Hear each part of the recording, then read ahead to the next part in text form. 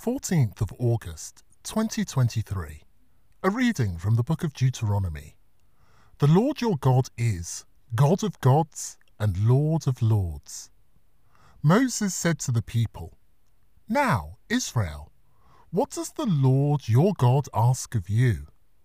Only this, to fear the Lord your God, to follow all his ways, to love him, to serve the Lord your God with all your heart and all your soul, to keep the commandments and laws of the Lord, that for your good I lay down for you today.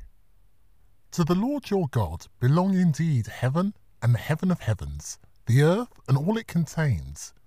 Yet it was on your fathers that the Lord set his heart for love of them, and after them, of all the nations chose their descendants, you yourselves, up to the present day.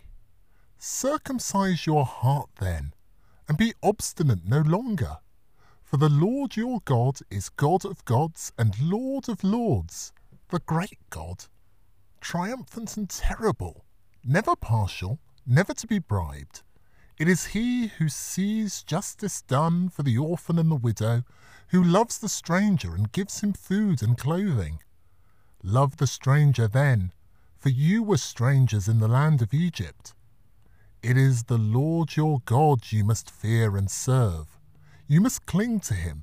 In his name take your oaths. He it is you must praise. He is your God. For you he has done these great and terrible things you have seen with your own eyes. And though your fathers numbered only 70, when they went down to Egypt, the Lord your God has made you as many as the stars of heaven." The word of the Lord.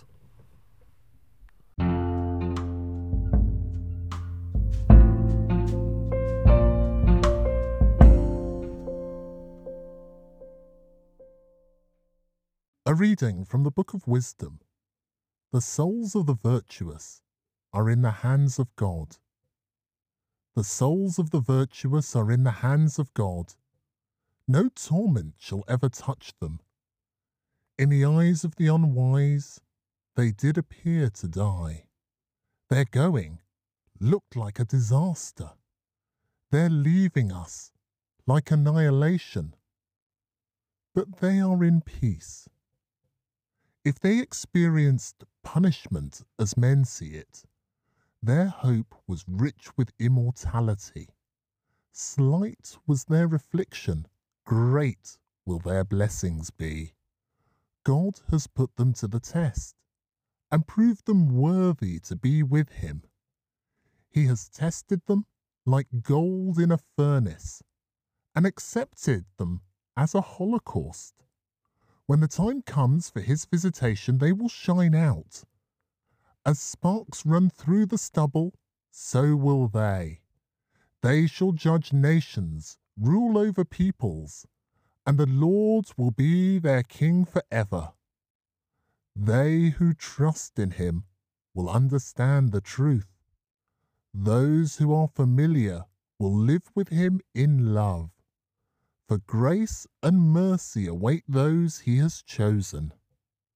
The word of the Lord.